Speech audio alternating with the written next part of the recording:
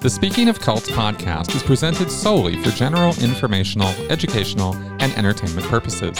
The use of information on this podcast or materials linked from it is at the user's own risk.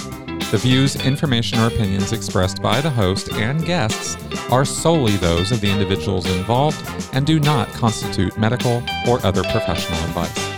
Hello and welcome to Speaking of Cults, the new podcast titling for the same podcast I've been putting out for years about cults, about coercive control, about trauma, and about cult recovery. We cover in this podcast stories of abuse, and so this is a little bit of a trigger warning here for everybody listening at the beginning, that we are going to talk about stuff that's a little difficult to talk about and has some emotional, maybe baggage connected with it. And so that's what we're doing here today. And I am joined by Emily Ragland, and she is someone who has a master's degree. And I wrote this down to make sure I didn't get it wrong, in youth, family, and community sciences. Yep, excellent. And she reached out to me because she is someone who, like me, is interested in educating the public at large about the subject of trauma recovery, and how this sort of thing happens to us. And she is herself a trauma survivor. So, Emily, welcome to my show. Thanks so much for having me, Chris. I'm excited to be here. Yeah, it's be interesting. Now, you have, I guess maybe we should probably set up for the audience maybe a little bit more of your background. Who are you? Yeah. Where are you from? And what was it that sort of made you think, oh, yeah, Chris Shelton, that's a guy I should be talking to? Yeah, fair question. Definitely a fair question. So I'm originally actually from and born in Ohio, but I quickly moved to Haiti in the Caribbean with my family. I lived there from when I was 5 till I was about 10. Then we moved to Florida. We lived there, and my family still lives there. So I went to college here in North Carolina in Greensboro, which is just about an hour and a half from our capital, Raleigh. Mm-hmm. And then went back home, was there for a while, and then have been here now 8 years. And have a son and my husband. We met in college, and he didn't want to leave, and I wanted to be with him. So now I'm in North Carolina. And there you go. Yeah, that's how it works. That is the nomad life of the American citizen. There you go. That part. Yeah. So I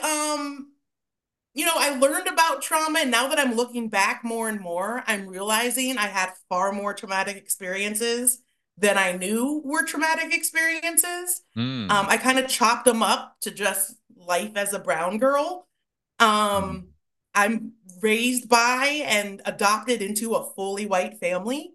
And it makes a very unique experience for me. I just was never around people of color until basically college when I was 17. So I just didn't really know that the life that my family was living would not be the same for me as someone of color. Oh, I get it. Let me ask you something, because in what you have said so far, I'm just not challenging. I'm just curious how this works. You went to, obviously the picture that most people are going to get just because of racial biases is you say, you went to Haiti from 5 to 10 years old. Certainly I assumed Black family going back to Haiti or something like that, right? I mean, right. Duh. And now it's not that. And I have to, so kind of a cloistered experience there in Haiti? Kind of like a mission, if you will. I mean, my family and I are not religious. Okay. But we went to a hospital that was founded by Albert Schweitzer, and he was big in hospital administration and a hospital building in particularly third world countries. So my father was a hospital administrator. My mom has been a fundraiser most of her career, as well as a social worker. So they took my sister and me, and we went to Haiti. And it was interesting because in Haiti, I was clearly not Haitian. Mm-hmm. And they used to call me what they say Blanc Rouge, which in Creole, which is the language of Haiti, means white red. So my sister and I, because she's also a person of color, adopted from a different family of color. And we were Blanc Rouge, where we were clearly not the white people, but also not Haitian. Right. And then I moved from there to the United States, and I immediately was black. Right. There was no option but to be assigned, you are now a black person. Right. Um, and I was raised in a very upper class, very conservative school part of the state. It is a part of the world that I just don't relate to any longer. And I'm learning perhaps I never did. I think I just played the part and, Mm. enjoyed the benefits of it, but then learned later how really traumatic it was not being around anyone else that looked like me, never having a teacher that wasn't white, never being around a leader who wasn't white, just never being around anybody successful that was not a white person. I get that. I totally get that.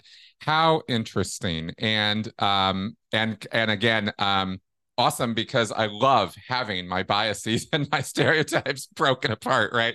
So it's kind of awesome story. And so thank you for sharing that. Yeah. Um and I totally get the point because oh my God, right? Talk about stranger Yeah. in a strange land in a way. Yeah. Right? Because there is no one around you who looks like you. And At actually, all. yeah, that matters.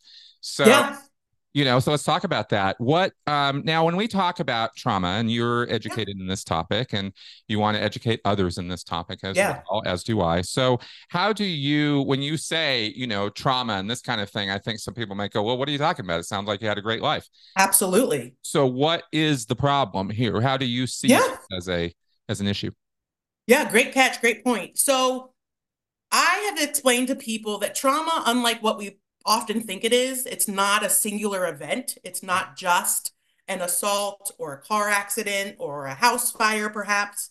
It can be ongoing issues as well as the lack of something. So for me, it was the lack of relatability. It was the lack of seeing people that looked like me who were successful or who weren't successful. I mean, just anybody so that I knew that my life may not be the same as what I've been raised to expect. Mm. And there were many cases where I was hit directly in the face, if you will, with the realization that I was not them. Them being my friends, my family, my brothers, my extended family.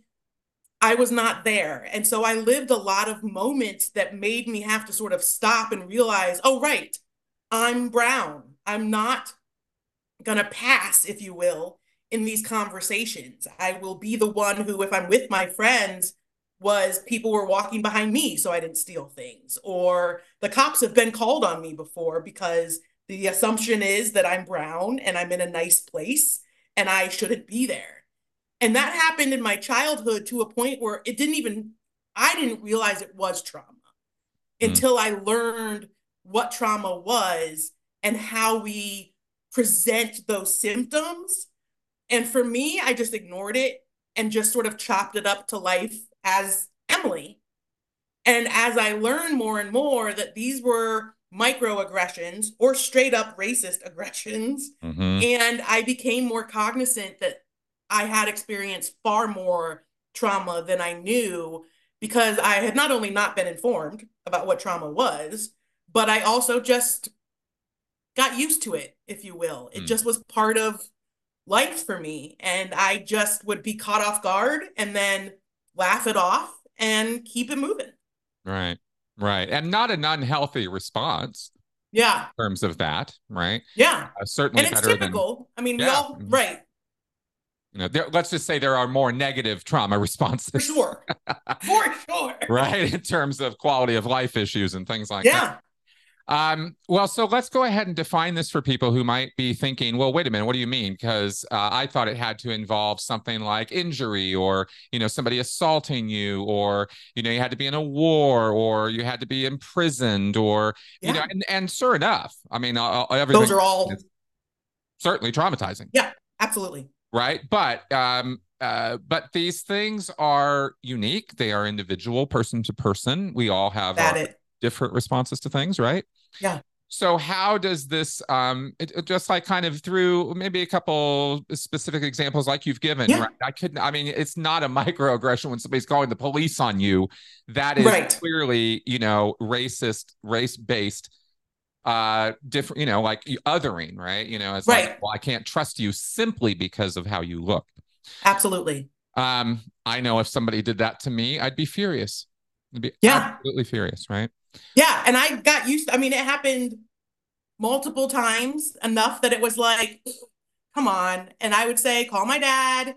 He's the guy you need to talk to. And they knew him. He was kind of a big deal in our area. So, it was like, oh, you're his daughter. Okay. Oh, Um, right, exactly. Like, oh, our bad. It's like, yeah, no big deal that you surrounded me with 4 cop cars at 11 o'clock at night while I'm with my friends. right. Um, Come on. so yeah, trauma can be all of those things you listed, Yep. but they can also be, and the challenge with trauma is, like you mentioned, is very individual. I can't tell you what is trauma to you, and you Mhm. don't get to tell me what was traumatic to me. And that makes the conversation increasingly challenging because I get a lot of people who say, well, I lived through X, Y, and Z and I didn't have a problem. Mhm. Or we were in the same family and I didn't handle it the way they did. But that is totally up to the individual, their mental health, the way they were raised, how they identify. All of those things have variables that really matter in the conversation of trauma. Yeah, And it's exactly. tough because we don't talk about it. We don't talk about trauma. We talk about, maybe if we're lucky, mental health, but even that conversation is minimal. So I think it's important that people know that trauma can be any experience, any situation, any event or lack of events. So, like, neglect is trauma, um, where it impacts you almost forever and always. It impacts your mental health, your feeling of security, your feeling of safety.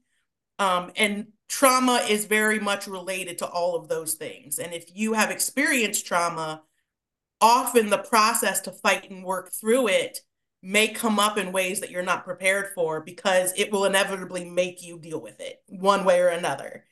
And Exactly. oftentimes, because we don't know anything about trauma, we're not ready for it. It just slaps you in the face, and now you have to figure out what this is and what to do with it. Exactly. And in fact, I thought it might help if we clarified. I pulled up this definition. You can tell me what you Perfect. think of this. Yeah, Because this is just one of many that you can Google, you can check this out. absolutely. But there's a key point about this, right? Which is trauma is an emotional response to an intense event that threatens or causes harm. The key there is it's an emotional response. It's something that's generated within you. It's not the event, Right. it's within you. It's how you're Correct. responding to an event, how you're reacting to an event. And it's often the result of an overwhelming amount of stress that Yep. exceeds one's ability to cope with or accept the emotions involved with that experience. And Yeah. right, because that's the point. It's our reaction to it. Well, guess what? We all react things differently. What you find Yeah. funny, I might not find funny. So Absolutely. if you were to stigmatize somebody or um, other them, let's say, Yeah.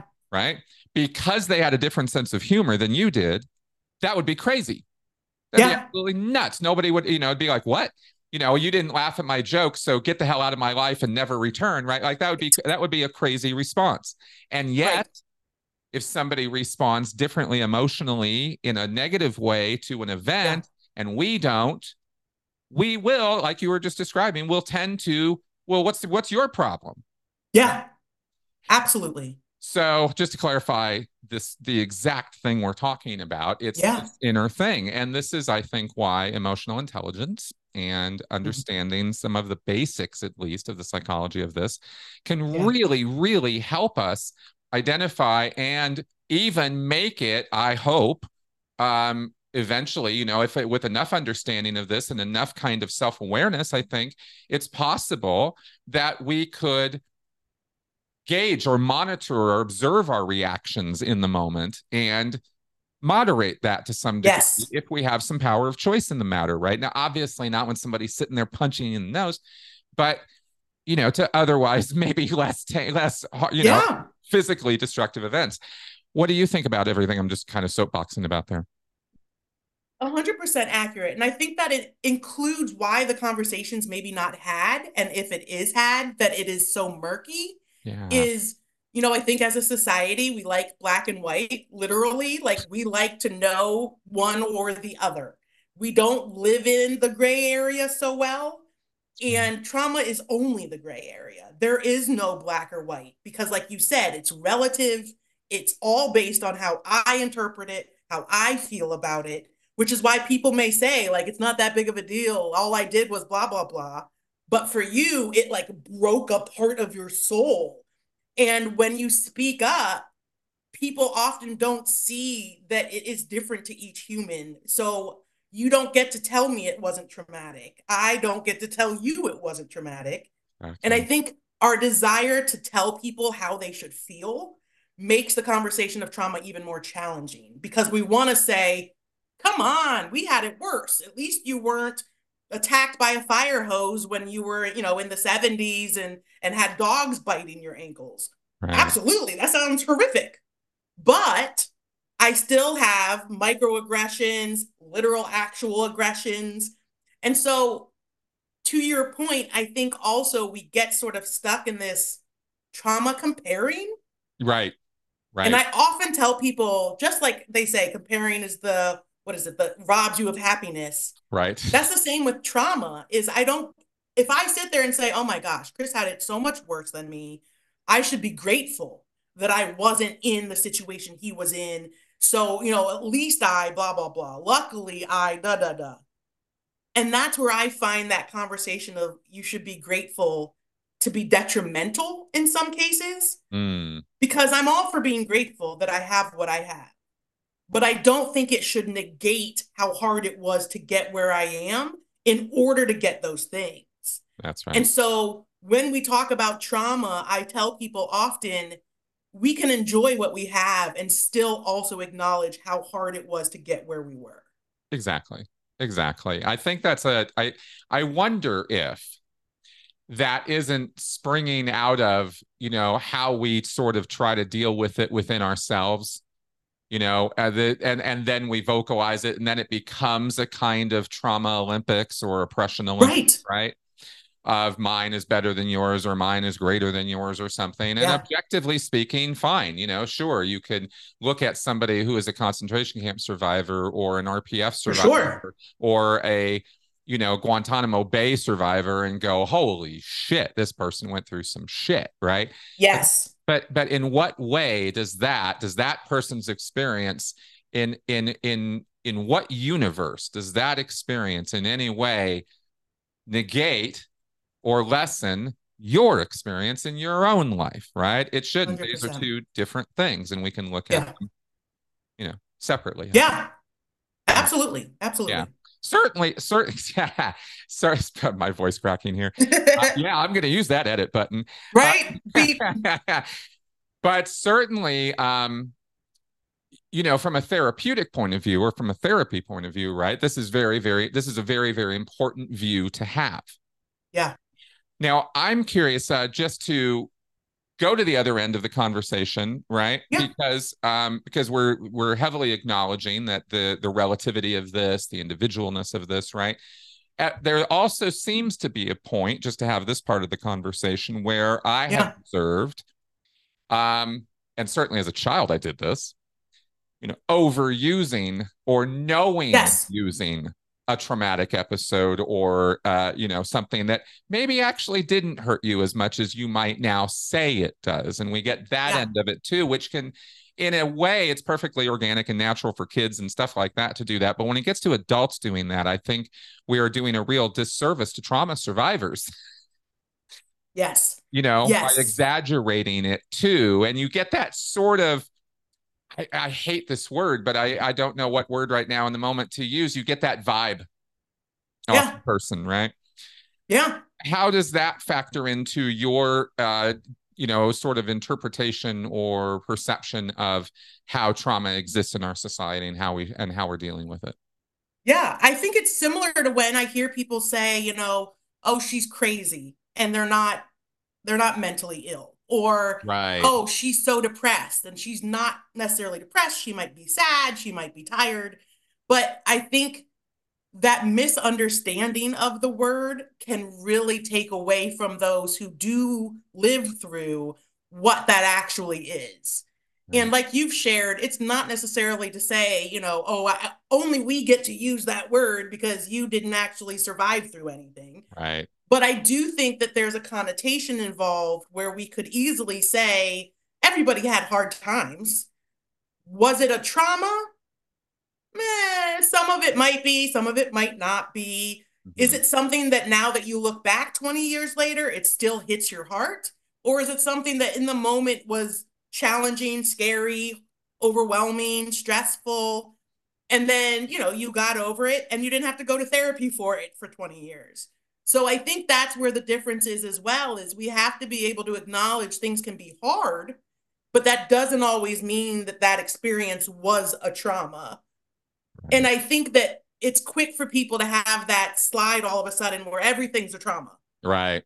And that's not necessarily the case. So being trauma aware and being trauma informed allows us to tell people we see that you're struggling through something and we want to meet you where you are without judgment, without preconception. Yeah. And you get to tell us what has happened and how it made you feel versus us coming in and saying, you experienced X, Y, and Z. You now have X, Y, and Z. Your diagnosis is A, B, and C. And so I get to tell you what you need to do now. And Right. I think that's where the power gets taken away from many of us as survivors is we don't have the clinical knowledge to say, no, I don't want to go through it in that direction, or I don't want to expose myself that way yet. And Right. to find other options to recover can be really tough because therapy requires you to confront some things that maybe you weren't ready for or you didn't know about. And ideally, you're with a therapist who will help you go through that journey safely. That's right. But there are many therapists out there who push too fast or who aren't trauma informed. And it's very easy to trigger someone into something that could be far worse than when they got to a therapist. And I've had experiences with that as well. And it's Mm. it's horrifying because you trust in a professional. And when they mistreat you and mistreat that trust, it makes you have nowhere else to go. Yeah, it is definitely rough, because it puts you into the therapist shopping, you know, Yeah, which is because it's like, miserable. oh, I hated that. I hated that, right? Oh, Trying to find the right yes, person you can connect with, who's going to treat right. you right and all that. Because there's so, and, and to be fair, of course, people are trying their best, but sometimes there's just not matching up. There's Yes. personality clashes. There's this, there's that. There's just everything you run into with people. But, but there are Yes. bad therapists out there. There are. There are. There are. They will violate their ethical boundaries. They will violate treatment modality Yeah. methodologies, right? They'll spin their own shit. They'll do their own stuff. They'll enter other arbitrary ideas like religion into the session. Yes. Your problem is you just haven't accepted Jesus yet. I really wish that was not as big of a problem as it was, guys, but it is Yeah. a huge problem. So Huge. those kind of things have exist, and we have to acknowledge that, because when you're a trauma survivor looking for help and you run into that, it ain't help. No. you know it's just No. judgment, and Yeah. that's not what anybody wanted. So Right. okay, so let me ask you about this now in terms of Yeah. trauma, because there's another thing that occurs to me, which is, I think, an easy way for people to misunderstand the experience when they observe it in others. When somebody else has had a traumatic experience or is carrying that around with them, there will be an awful lot of, at least in my experience as a cult member for years, decades, in fact, there was just active suppression Mm. of all the trauma, right? You just bury that shit. You just bury it and bury it, right? Because you're not allowed to experience, you're not even allowed to call it what it is. Right. We see this also in survivors of traumatic episodes, whether one-off or complex episodes Yeah. of this. They just want to suppress it, throw it in the closet, shut the door, never think about it again, kind of thing. Yeah. And then one day, Yep. right, it all comes out, or it starts, something Yep. triggers, and boom, Yeah. everybody's going, "What the hell happened to Bob?" Yeah. Yeah. Do you want to speak about that suppression release factor of this? Yeah. Because that can Absolutely. that can be That's a great, misinterpreted. yeah, that's a great point. And I think much of my own experience speaks to it as well, is my family was just not one that talked about emotions very often. We were more of a shit or get off the pot kind of family. So if you were going to have a concern, what are you doing about it? If you're not able to do anything about it, I don't want to hear it, because what am I supposed to be doing about it? Right. So, because of that, I often didn't understand the emotions that were trying to communicate to me. Hey, we're not okay. Hey, we don't feel safe. Instead, I would just say, just part of being Emily, and off we go.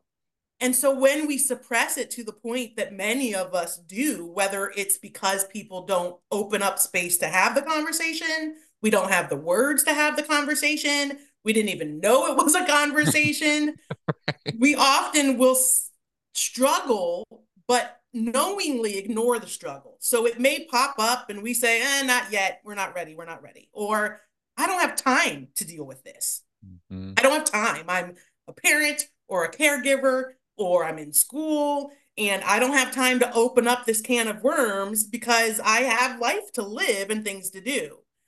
And so sometimes we suppress it on purpose because we don't have the bandwidth, the time, the ability to address it. And sometimes we suppress it because the social norms expect that we suppress. That's Correct. just how things are. Yep. Is when we say things like man up, or men don't cry, or we make fun of people who cry who identify as male, that gets to that really icky point of, well, then how am I supposed to release this energy and this sadness or anger or hurt, and not hold it in with my chest out until all of a sudden something small happens and I lose my mind, and now I quote overreacted. And so when we suppress, I tell people a lot of times, it's not that it goes away, it's just that we're ignoring it and it will bubble up one way or another. It's going to appear. And many people might be able to be fortunate enough to say, now I'm ready. But oftentimes, many of us don't even know it's bubbling to the extent that it's been bubbling. And now all of a sudden, the top pops, the volcano's there, and all the feelings come out. And again, normally not in a place where it makes any sense. Right. So it's not in a place where it's like, oh, I'm in therapy, this is why it's happening. It's like, oh my gosh, I'm in a restaurant and someone smells like that one person, and all of a sudden I can't be in public for 20 weeks because everything makes me think of that event. Right.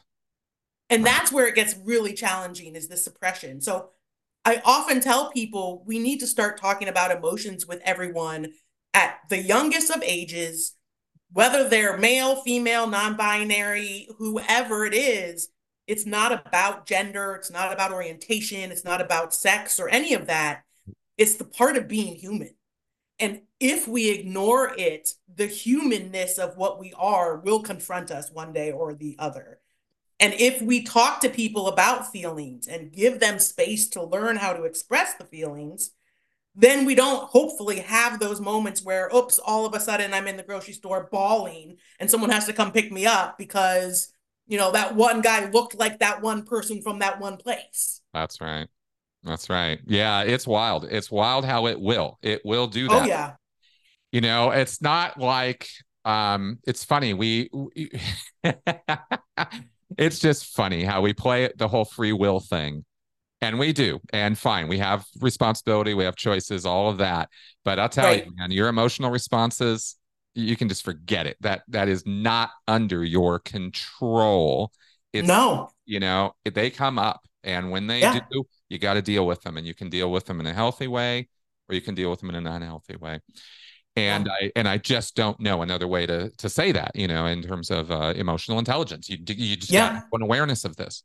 Absolutely. So, because this is so tied in with with trauma and all of that, Yeah. we've been talking in general terms about the phenomena of it and how people experience it and how they suppress it. Now, you have a story, I do. and I would like maybe that we get into that phase of our Yeah. talk now. What happened? Yeah, absolutely. So my story starts in college. I went to school here in North Carolina at a Quaker college. I Oh know boy. nothing of Quakers then. I know very little about Quakers now. It just happened to be founded by Quakers. And what they stand for is typically justice, equity, inclusion, having very equal voices. And that spoke to me a lot because I had not been at the table, if you will, in any part of my life until then.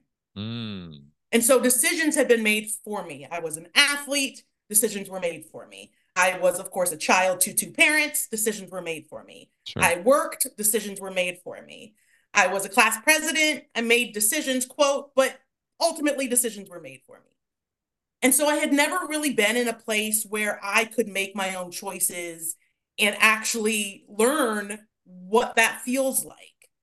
And so the opportunity to be in a physically small as well as very low number college, I think it was like 1,300 for the full college. Wow. That is cool. Um, yeah, like my graduating class, I think was like 400 something.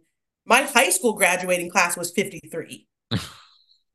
So I've always been in very small, intimate spaces, which has made this for me more challenging because it also means I'm always being watched. It felt like I was Hmm. the brown person. Sure. And in my childhood, it didn't just feel that way. I was literally in living experiences where people would be like, well, what do you think? What are your thoughts? Or Emily, what do they do in this situation? And it was like, not only am I not speaking for everyone, but I don't even live what I would say is a typical person of color life because I'm living with all white people. Right. So it was just one of those moments where I felt like I wanted to be in a space where there were people of color. I wanted to be in a small school because my schools had always been teeny tiny. And I wanted to be somewhere where I could sit at the table and be heard and seen and valued. So I also wanted to be an African American studies major. And not surprisingly, in the South, there's like two options. So I'm sure that's not much more now than then, sadly enough. No, it wasn't that long ago. No, we're not. No, we're not talking ancient history here, folks. Right. Your Exactly. degree was in 2020, right? So my undergrad Your degree undergrad was degree was. Yeah. I graduated in 2007. Oh, okay, so we're going back to that. Okay, got it. Yeah. Thank you for clarifying that because I wasn't sure about the sequence of things there. Yeah. Thank Cool, you. cool. Yeah, still Yeah. not So ancient for history. undergrad, Still yeah. not ancient history. Yes.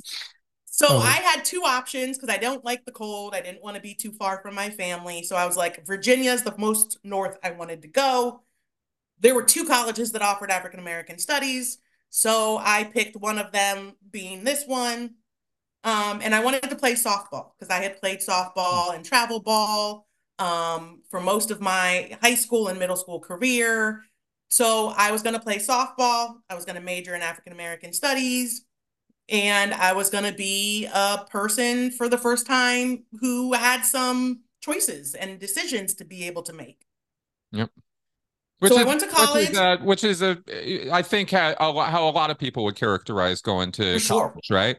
Yes. Fair enough, right? Yes. But points taken on, you having a rather unique experience, right? Yeah. That's undeniable. Yeah.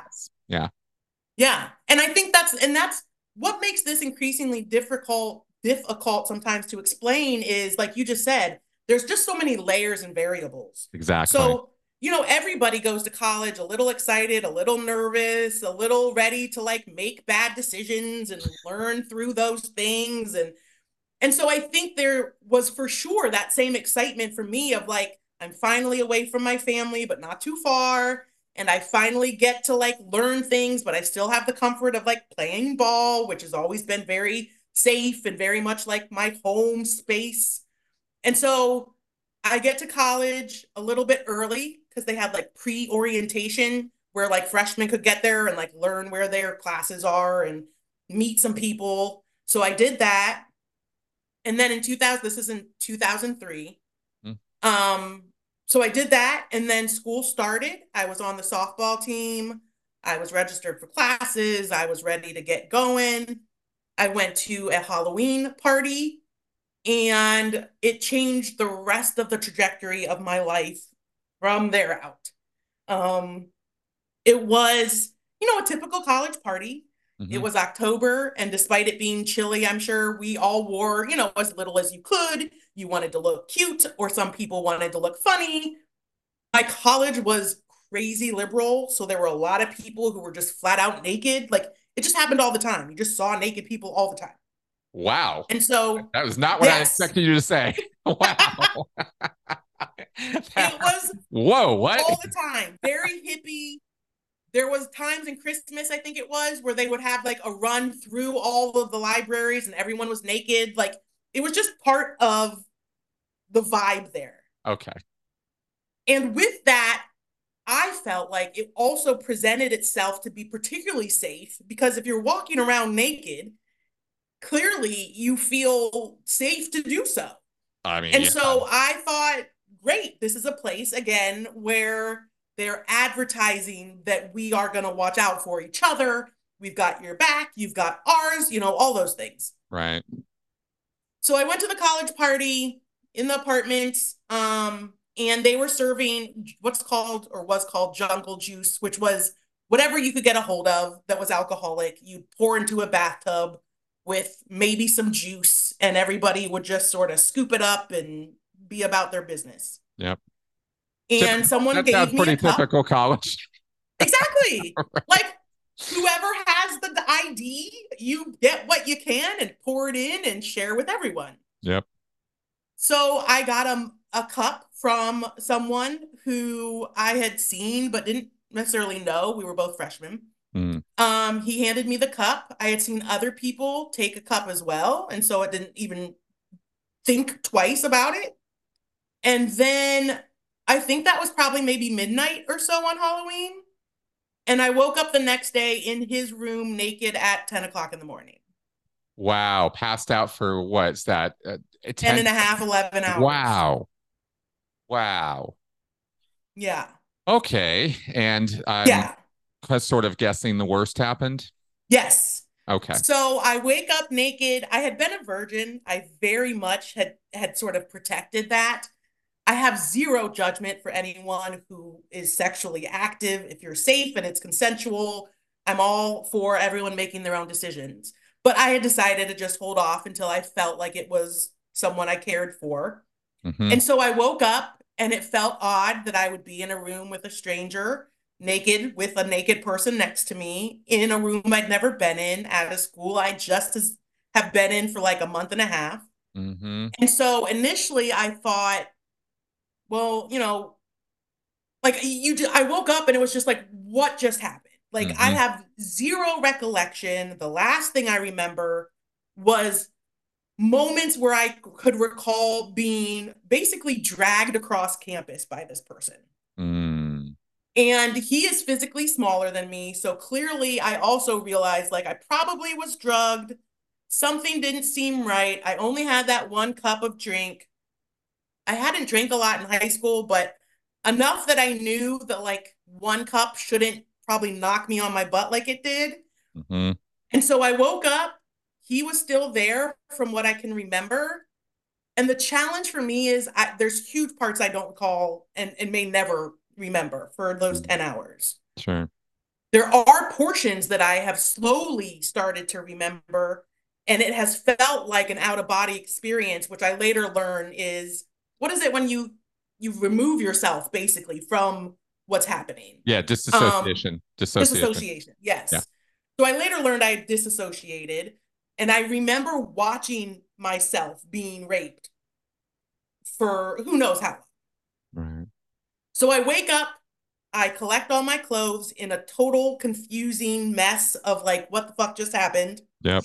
He's there. He's not really saying anything or telling me anything either, of course. His Mm. roommate's there. There's people there.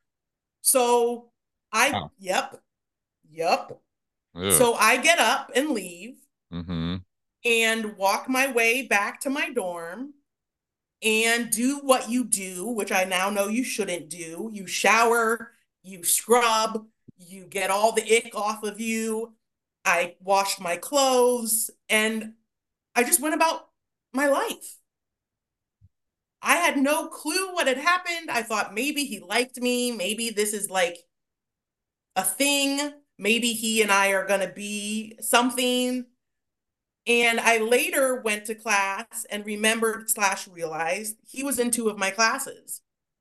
And so in that time frame over the next couple days, week or so, we're in class together. He's asking me to sit next to him. He's talking to me. So I'm thinking it's not typical of me that I would have done this, but maybe this is something. So, okay, maybe this is like a guy I'm interested in and he's interested in me. So we exchange numbers. We're talking and texting a little bit. This is 2003, so you talk after 9 and text minimally. But we're communicating. We see each other on campus, in class, etc. And then one day I get a knock on the door, and it's his roommate. And I was like, "What's going on, Andrew?" And I knew of him. He was a rugby player. The rugby guys were always fun. They always were the life of the party. So I knew of him. And he was like, "I need to tell you something. You need to sit down." And I was like, "Oh God, what happened?" And he's like, you need to call the cops. You probably need to go to the doctor. You were raped." And I was like, what are you talking about? And he's like, "Yeah, I was there. And many of us were there. And you were screaming no. And you were trying to fight him off. And you were raped all night. And you need to probably call the cops and you need to go get checked because I don't know if he has any diseases or anything or if he even used a condom. Like I don't know. So you need to go to the hospital." Oh my And God. immediately I just I had no words. Like not only am I finding out I was assaulted, but I'm finding out that this person and others just let it happen for Right? 10 hours. Like, how is it that this guy's just standing there this whole time and now comes and tells you days a week later? What the what? Yes. So I mean, thanks. But I what the fuck? exactly. It Right? was like, how is this help? Like, I almost prefer you have not told me so that I didn't have to really address this. Right? And now here I am, not only addressing the fact that I've been raped and drugged, because he was like, "Yeah, he slipped something. He told me he slipped something in your drink. I Uh, know for a fact you were drugged." And I was like, "How is this helpful to show up now when you could right. have shown up and pulled him off of me or called the cops then?" Now it's been a week. I've washed my body dozens of times. I've cleaned the clothes. Like, what am I supposed to do with this? Mm. And I had never even heard of rape until I got raped. Like, I didn't even know people did that to each other. Oh dear. Yeah. Oh, wow. So I didn't know sex could be non consensual. I had never heard of it. I always just thought you, two people have sex. Well, two people have sex and they make that decision and they do so. Right. I had never even known that people would force each other or force themselves on other people. Wow. And So so unfortunately, then, I'm sorry. So am I right then that your parents never had a conversation with you about the concept of consent no, or any of that? none of it. Wow. Or I don't think I even had a conversation about sex. I remember being given a book and I remember bringing the book to school and not knowing that it was like something you don't bring to school And I got in trouble and went to the principal's office and I got suspended. And I didn't know that you don't do that because it was brought to me so nonchalantly that it was just like, here's a book, read about your body. And that was it. Okay. So Wow. I didn't have sex ed because I went to a Christian school where, God forbid, we talk about sex because abstinence is the best answer. Mm. I'm saying that sarcastically. No. Yeah. Yeah. So I just had no understanding of any of this. Oh And my so here I God. am, You didn't. 17, Yeah. in my dorm, learning that I'd been raped, learning that rape exists, learning people drug each other. I didn't know that was a thing either. And now I have to go to the hospital and call the cops. Right. So I was a freshman. I didn't have a car. I had to find someone with a car because that was, of course, before, Uber and all those. I had to find someone with a car to take me to the hospital. I went to the emergency room. They dropped me off by myself. I went into the emergency room by myself, sat there for hours until I was finally seen, to be told, well, it's too late to do a rape kit. Mm. If anything, we could maybe know you had sex, but we couldn't confirm anything other than that. Right. So then comes, well, what do you want us to do? We can have the cops come, we can have an advocate come, and we'll take it from there. And I was like, okay, if that's what you do, then that's what we'll do. And so the cops came. There were two males.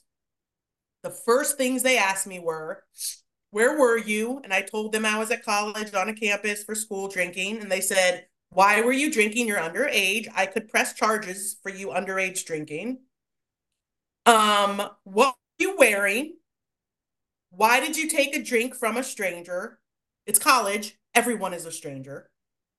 And why did you wait so long to say anything about it? Right. All are the worst things you can ask a survivor of an assault. Yeah. And all are things one would hope that cops, particularly, are educated in knowing better to not ask. Apparently not in Virginia. No. Yeah. So Plus, this I'm is just sitting classic there fucking being bullshit. asked all these horrible accusatory questions. Yep. They basically are like, it's your word against his. And I was like, no, it's not. I know someone you can ask who will tell you what happened. He's the one who told me what happened. And that's why I'm here. I didn't even know what had happened. Yep. And so they say they'll go talk to this person. What's his name? I give them his name. And they're off to go do that. And then the advocate's supposed to come. And, advocates come for people who have been sexually assaulted, children who perhaps have been mistreated or abused. They never come. No one ever comes. So I just frantically get dressed and done and call my ride and go back to school. And in the midst of this, at some point, I had called my parents who immediately got in the car and drove from Florida to North Carolina. So they were Wow. there like the next day. Wow. And I just remember them having to pick me up and put me in their rental car because I couldn't walk. I couldn't do anything. And I sat in their hotel room in a ball for like 3 days. Now, meanwhile, I'm missing classes because classes have started. So my parents were communicating with the school about classes and, what my options would be, if I'm able to return, if I felt safe or not, if I didn't, what are my choices? How do I transfer if I wanted to transfer? Just what are the choices here? Yeah. And the school basically was like, well, it's his word against hers, so like we're not gonna do anything about it. Like she has classes, she can go to her classes. So I go to my classes Wow. and I refused to go to my classes initially because he's in my class. So I'm telling my parents and they're talking to the school and they're like, well, we're not going to send her to class when the man who assaulted her is in two of her classes. Mm-hmm. So you need to come up with a solution for that. And the school solution was to make me drop my classes. Of course. Heaven So forbid I we should was inconvenience him in any way. that part. So I was either allowed to leave or I could basically not go to class, but continue learning on my own and meeting with the professors individually if and when they were able slash willing to do so. Right. So I did that. I stopped going to two of my classes. I had to schedule times with my professors to meet. I had to learn all the content on my own. I had to do all these things so that I could get the credits for the classes I was in and not waste. I mean, also, I hadn't mentioned this yet. The school was like $34,000 a year. So for me not to waste 16 grand on the semester, basically, Yeah. I had to do something. Right. So I maneuvered somehow and continued to learn. I quickly realized I couldn't play ball anymore because we traveled to different states and all over North Carolina. And when I was out of my safe space, I was having horrible panic attacks, horrible nightmares.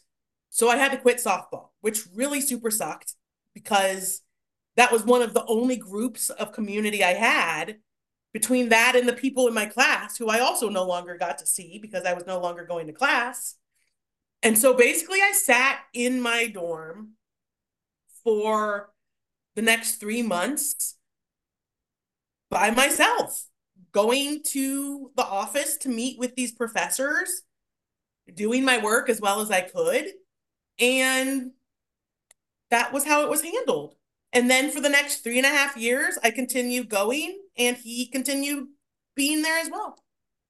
So this other person who had informed you did not step up to testify or submit an affidavit or So something. the cops asked him, and he said I made it all up and I was crazy. Oh, for crying out loud. That's disgusting. And at that point, it was my word against his Right. word, and it was a wash. Yep. And this person also was at the school for these next 3 years of my life. And I saw him on the regular. I saw both of them almost every week, at least a couple times.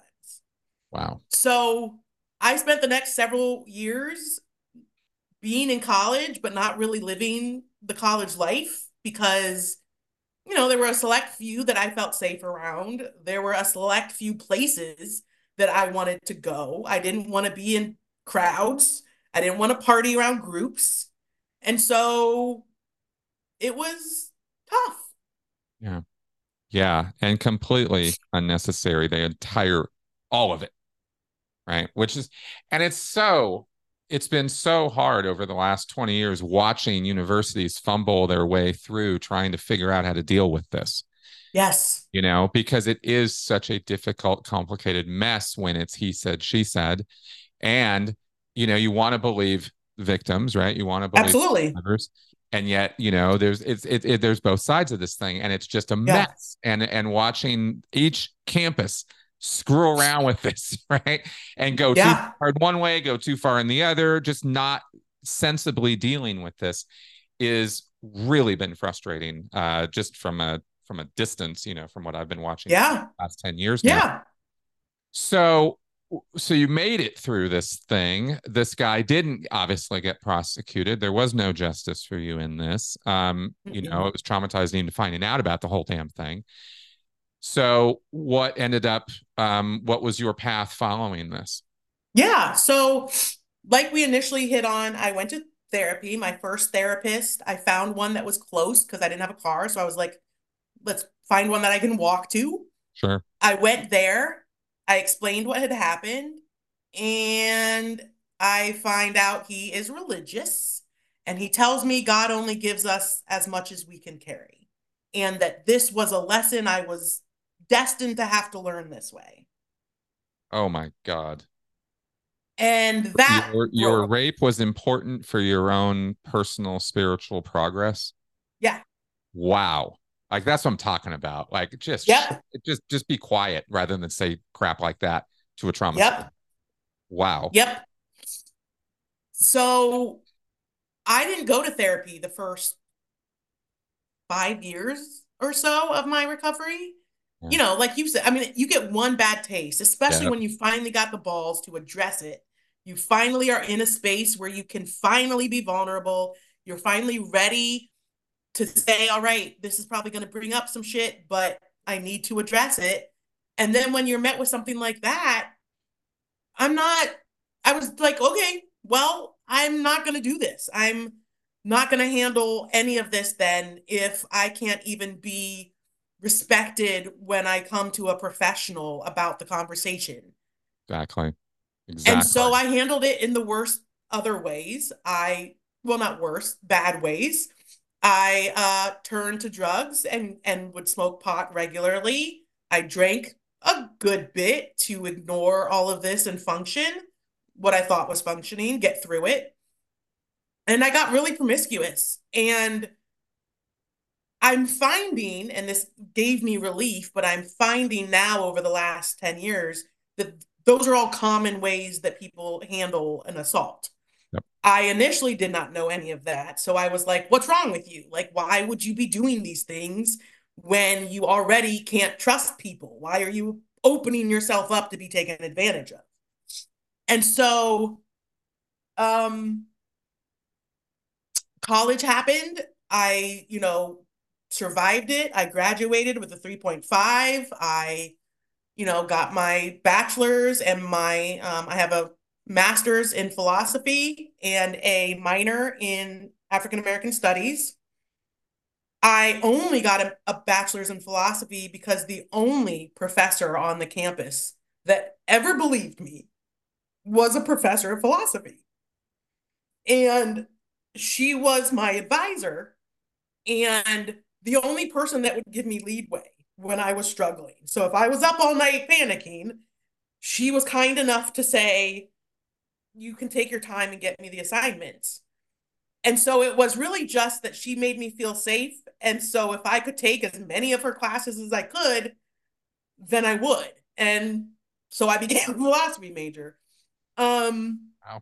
But she advocated for me. She was the only one who would email people, and she'd email professors until I graduated saying, I know that it may seem like Emily is trying to avoid something, but you need to know without me breaking her confidence, she needs extra time. She will do her part. She will respond appropriately. She will get things to you, but you will need to give her space and time on occasion to do so.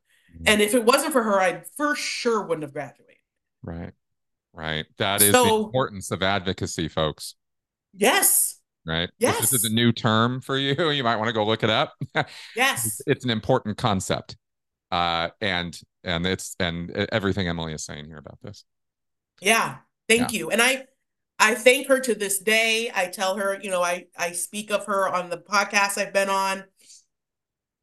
I really not only do I think I wouldn't have graduated, I probably would have killed myself. Like there were many days where I thought anything would be better than this.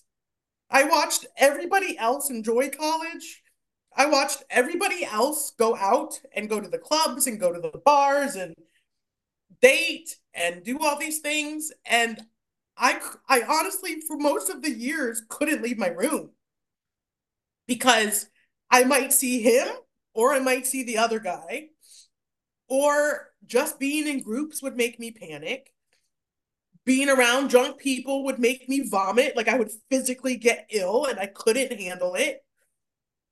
So most of those 4 years, I didn't do anything. I just would go from my room to my two best friends' room and back. And that was it. Wow. So then after that, the first job I got, I worked at a domestic violence shelter. Hmm. I had worked with youth for much of my own childhood. I was always the YMCA camp counselor and, all those things. So I ran the youth department for the domestic violence shelter for about a year and a half, 2 years. And it was invigorating to be an advocate for those who didn't have advocates. Yeah. It also was incredibly challenging to watch people not be able to get out of their unsafe spaces. Right. Um, I think domestic violence is one thing that we don't respectfully address. We assume people can just leave. Ah, Statistically, it takes 9 attempts for someone to leave. yes. And even then, they get often killed in the effort to do so, and their children get mistreated or go to the system. That's right. So it was a really eye-opening moment for me to realize. Initially, I had gone to school to be an attorney. That was my goal when I went to this school, was to do this and then go to law school.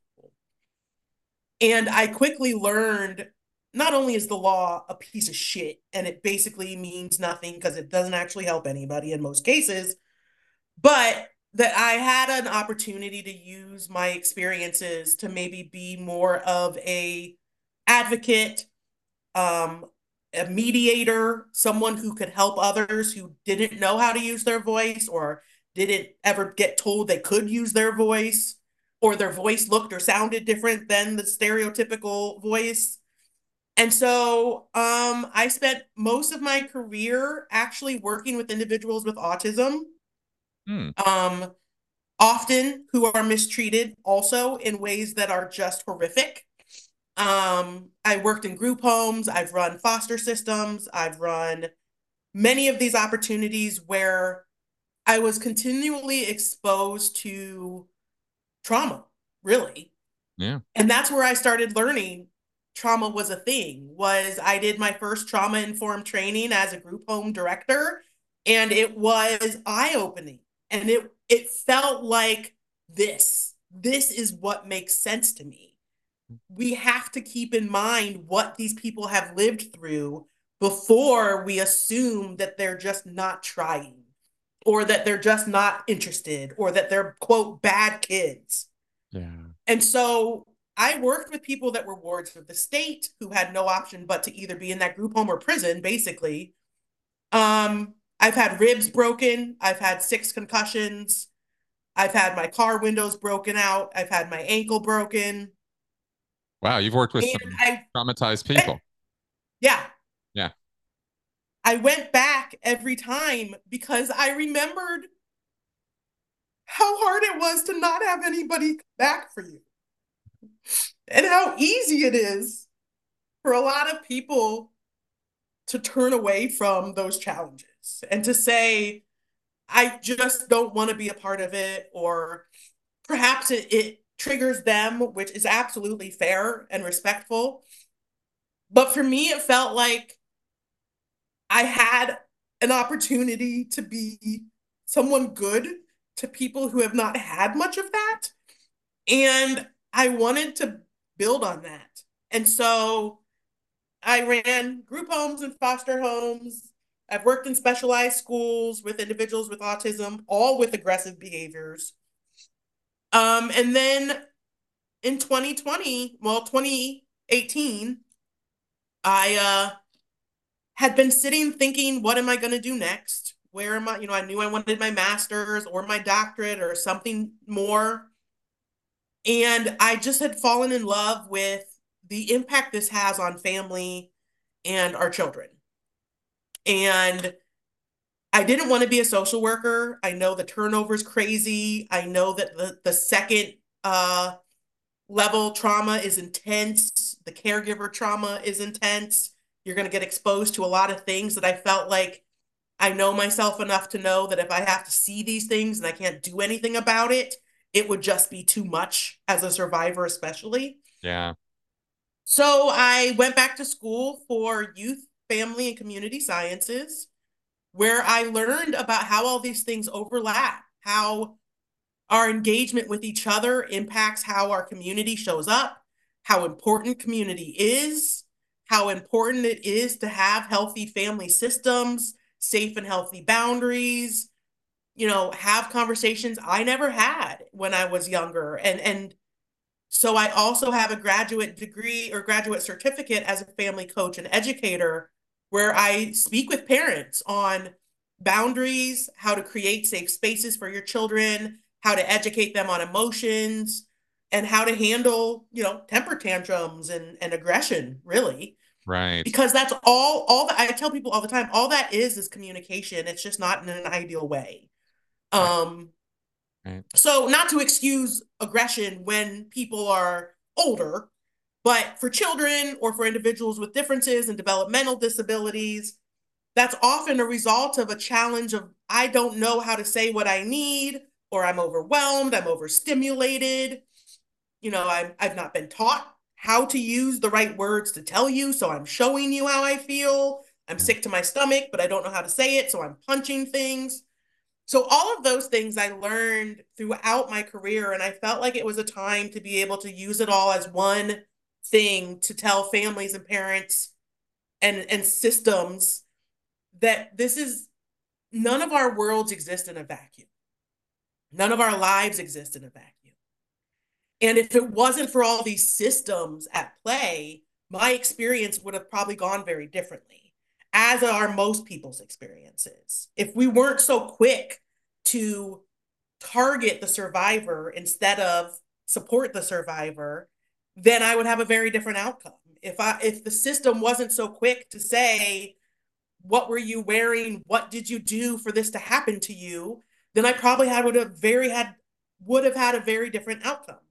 Right. So I started seeing the macro and micro parts of this, that there's a system at play, as well as social norms, as well as dynamics in families, as well as community trauma, as well as racial trauma.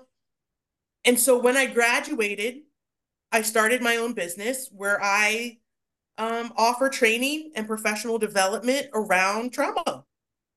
Perfect. And most people don't necessarily get it, and it's not something I can live off of yet. But my goal is that when the world wakes up to the fact that trauma is very real, it's historical. Many of us may not know that we lived through trauma, but because just by nature of being Black or brown or being othered, we live trauma because the world's not made for us.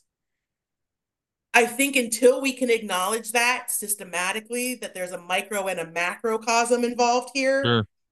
trauma will continue to be what it is. And so I hope very deeply to help organizations, school systems, police stations, all of the places, especially when they see individuals that are uh, typically marginalized or youth, that we have to be trauma informed. We have to be trauma aware. We have to stop asking kids what's wrong with them and ask them what happened to you. What, instead of assuming this child's being bad, how about we say, what's going on at home? Why are they hiding under the desk? Who are they scared of? Why is Right. their head down? Did they not sleep last night because mom works 2 jobs and grandma had to take them from mom to the aunt's house? We don't ask any of those questions. We just say, you're being bad, go to the principal's office, you're suspended. That's right. So This my is fun. goal is for the systems to just start to say, we have not been there for others and we need to do better. And what's that look like, and how can we create frameworks for that to be something that it evolves into? And there you go. And I agree with you. I think that so many of the troubles that we run into with this come from a lack of understanding one another, or even seeking to try, because it's Yes, faster, easier in the moment, easier. I'm using air quotes here. absolutely. Um, Yep. to just suppress it, right? Shut up, sit down, slap you down. I don't want to hear it right now. And, there's always two sides, all that bullshit. But at the end of the day, are we dealing with this effectively or not? Right. And no, we're not. Right. We're not. We could do better. Right. We can do better. Right. Yeah. That's and I don't and if somebody is going to sit here and tell me, oh no, it's all perfect right now, then I'm going to say, well, Be very wrong. yeah, sorry, dude, that's not how it is. No, these Right. situations are very, very real, and when we talk about marginalized groups and stuff like that, that is what we're talking about. We're talking about groups who Yep. seem to, who kind of, um, well, there's just more trauma there. You Yeah. could say, or more potential for it to exist Yeah. because of the conditions and situations that are there. And there are, and you're so right, right? Because there are systemic issues, there are individual issues. It's a multifaceted, as you've come to realize and learn through your studies, as I did through mine, that this is Yeah. a complicated, multi-layered, multifaceted situation that requires a multidisciplinary approach.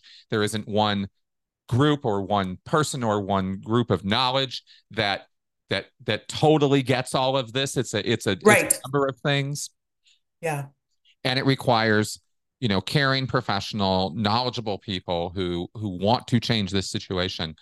And it's state by state, it's city by city, Yep. it's county by county. I mean, the number of regulations on this, the number of programs on this, the social services available on this are so variable.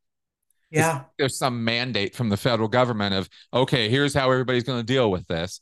Right. It's the exact opposite of that. So Yeah. so there's so many challenges here, right? Yeah. And Yeah. there's, to your point too, there's so many social norms that play into it. Just Oh yeah. just the mere fact of what one should be doing, or how you quote should act, or what a boy or a male or a female or a should do. Those things play such a huge part in it too. And I tell people often, you know, everybody is having a human experience. And there's nothing unique about male versus female that is unable to say, you know what, you have your experience and that's tough, and I have my experience and that's also tough. So instead of us being angry about it to each other, what can we do to foster conversations, even if they're hard, especially because they're hard? I love hard conversations. I've been fired 4 times because I refuse to not have the hard conversation. And although most people in my life keep telling me, shut up already and just do it and just get the money and go home, as a survivor, when your voice has been taken, once you finally find it, you don't put it back. That's right. And so I even have it tattooed on my arm, and it says, speak your truth. And it was from a therapist who was one of 2 therapists who I felt really saved my life. And he died randomly one day. And when he passed, he had given me a list of 3 things to always pay attention to. And the top of that list was speak your truth. And so I have it in his handwriting on my arm. I got it on the anniversary of my assault on Halloween 4 years ago. And it gets me in trouble, but I also think and very much believe that it hopefully allows me to continue to help others find their voice, to help others feel safe, to create spaces where people can feel safe by going in there first, maybe because I'm more healed, because I've recovered a little bit more, and be able to say, people may not be ready yet to have all the conversations, but let's create the space at least to acknowledge there's a conversation to be had. Yep. There you go. It's always the first step, right? Yeah. Because you're absolutely right. I could not agree with you more about all of that. There's a lot of work we got to do out there, right? There's a lot of people who need help, who need education, who need information about this stuff. And this is the by the way, just in terms of moving towards ending our moving to the end phase of this discussion today. A lot of people might listen to this, or some of you might be listening to this rather, and thinking, well, I thought this was speaking of cults. If you can't connect the dots between everything we're saying so far in cultic activity, right? Right. That's like all of this is speaking of cults, Yes. because everything we're talking about, literally everything, including, what tragically happened to you, the results of what happened to you, and what you carry from that. This is what happens in cults 24/7, 365. Yep. Right. So I Yeah. feel silly even having to say that. And maybe, most of y'all out there aren't thinking that, but I just needed to put that out there, because this is what we have been dealing with in cults all this time as well. Right. And domestic For sure. violence, cultic leadership, group, gang, trafficking situations. The thing that binds all of them, the thing that is common about all of them, is coercive control. Yep. Isolation, manipulation, and control. It's what happened to you. And it Yeah. happened in an immediate, it happened over a longer term. You described it perfectly, right? And it's what happens to people in cults. And for those of you who think, well, you can just walk away, okay, just go quit your job right now. Go ahead. Go show me how easy Boom. it is to go walk away from a situation you are so invested in, you can't just walk away, No. right? It's like that. Yeah. It's like that, Yeah. right? So, And to your point, at the beginning you had asked, what was it? Why did I reach out to you? mm, Um, I find cults to be intriguing on 1,000 levels. yeah, But as a survivor, I think there's a beauty, honestly, in a survivor is that a survivor is a survivor is a survivor is a survivor. And I only say that as in there's such empathy in these conversations, and there's that feeling of finally being seen that many of us didn't have for so long in our journey, that when I hear about cults, when I hear about these conversations, it puts me kind of at ease because it makes you feel less that it's you're broken or you're dumb that you fell into this, or you should have not taken a drink from a stranger. And instead, knowing statistically, it's like 1 out of 3 women are sexually assaulted in their life. 1 out of 7 individuals identifying male are assaulted in their life. So statistically, it's happening. yeah, So yeah. just like with cults, statistically, it's happening. And if we don't address it and we don't point at it and say, that's what this is here, then we'll never heal through it. And those of us who experience it will continue to shame ourselves. We'll continue to lose people to suicide, to overdoses, to risky behavior, because that's a very common thing for us is we get in cars with strangers because we don't respect ourselves because you didn't respect us. So who gives a shit anymore? That's right. That's And right. so as I learned that as a survivor, I could give myself less personal responsibility for why and how I recovered. As I learned about neurology and the fact that our brain is set up a certain way, and that this literally changed my brain chemistry. And now I had to retrain my brain to connect and communicate differently than it was during those systems. If I didn't learn those things, I would continue to tell myself, you shouldn't have, you shouldn't have, you shouldn't have.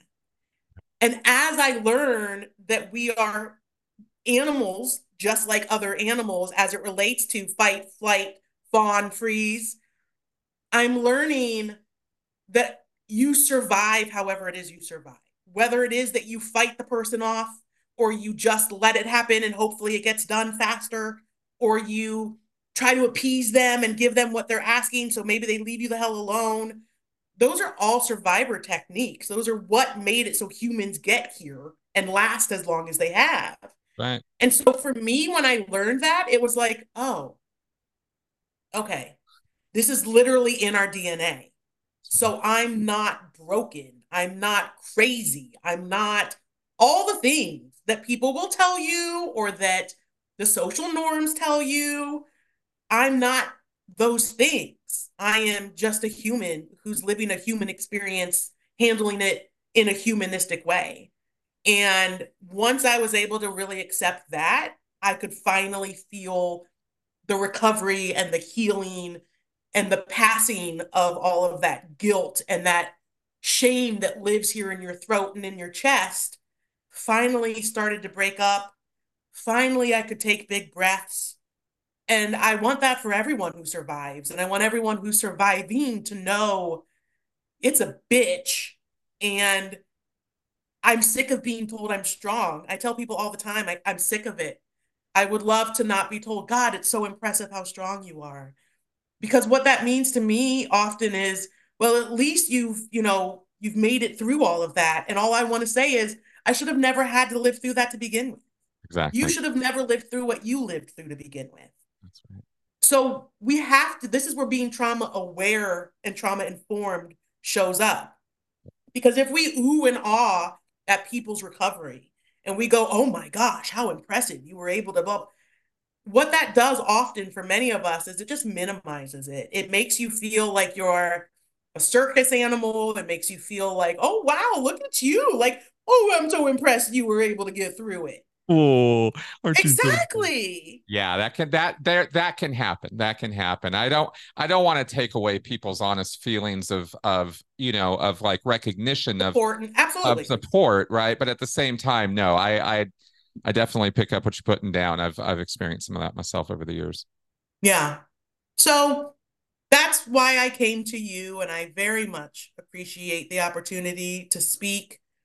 I'm glad we hit on trauma. I think if people are ready and willing to have those tough conversations, you're vulnerable every time you open up this conversation. And I think for many of us, when I see someone else be vulnerable, I'm far more willing and able to meet them and also be vulnerable because it just automatically gives you that safe space. It automatically gives you a space to be authentic.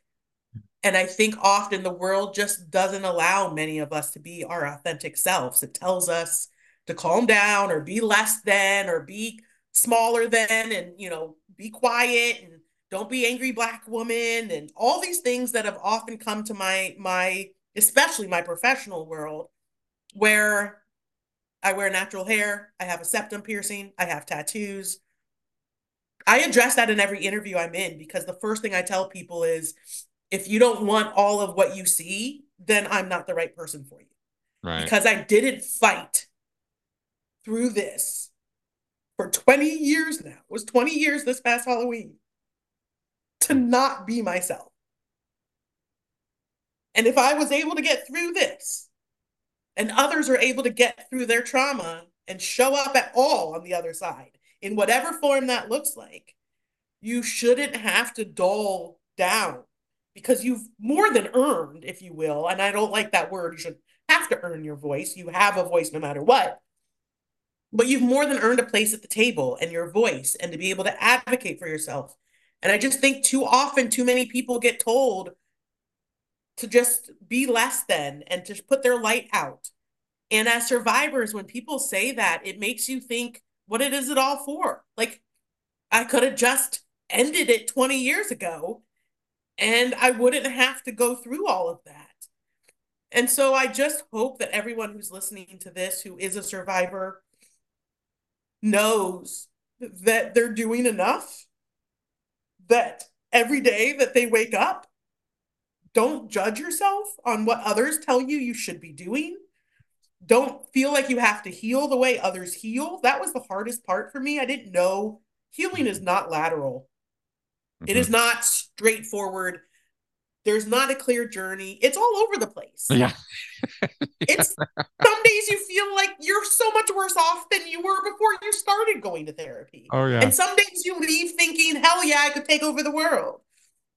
And so I just want everyone who survives anything, and most people out there have survived something, to remember that there is a chance for you to be at that table, whatever table it is, whenever you're ready, whenever your bandwidth allows, whenever the space is there, and not to rush it. Because if we rush it, we will just, like you started, we'll just be suppressing just as much as the other people next to us. Yep. And then we'll just be worse off than we were.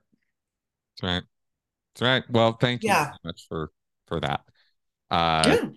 Wonderful statement there in wrapping this up today. And I want to thank you for being open and transparent about your past and your experiences with this, because it's that kind of thing that helps those out there listening right now to realize their situation and maybe step up. I've had enough emails over enough years doing this Yeah.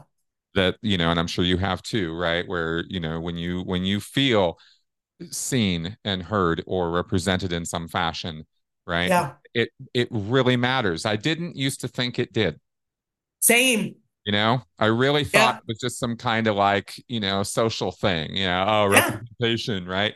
And then you actually experience it, and I'm not just talking about minority thing. It's a human thing. Right. It's a human thing, right? We need to Yes. feel seen. We need to feel heard. We need to feel like somebody cares. And I hope that this show today has, served to accomplish that. help to Yeah. inform, help to educate a little bit today on some of these basic principles. Yeah. So, Emily, thank you again. Thank you. I appreciate the space. You bet. You bet. Thanks for reaching out to me. Of And course. and on that happy note, how do people reach you? Yeah. So I am on LinkedIn. Emily Ragland is probably the best way for me, but I'm also on Instagram. It's M Ragland, EM, and then Ragland. There's two different ones, but one of them's private, so one of them's like my private personal one, and then there's the public one. Um, and yeah, if anyone wants to share a story or discuss, or I offer professional development and training and facilitation around building frameworks in your work environment, especially that are trauma informed. If you're serving people who need support and need advocacy, I think we have an obligation to be trauma informed at the very least, because you can do a lot of harm if you don't educate yourself. Yeah, agreed. Agreed. Good. Well, we will have links to those in the show notes. All right, Awesome. for everybody to check out. And on that, we'll wrap up. Thank you very much Sounds for good. coming around, and thanks, audience out there, for coming around and listening to us gabber on at a mad rate about all of this. And I hopefully will see you again next week. Bye bye. Thank you.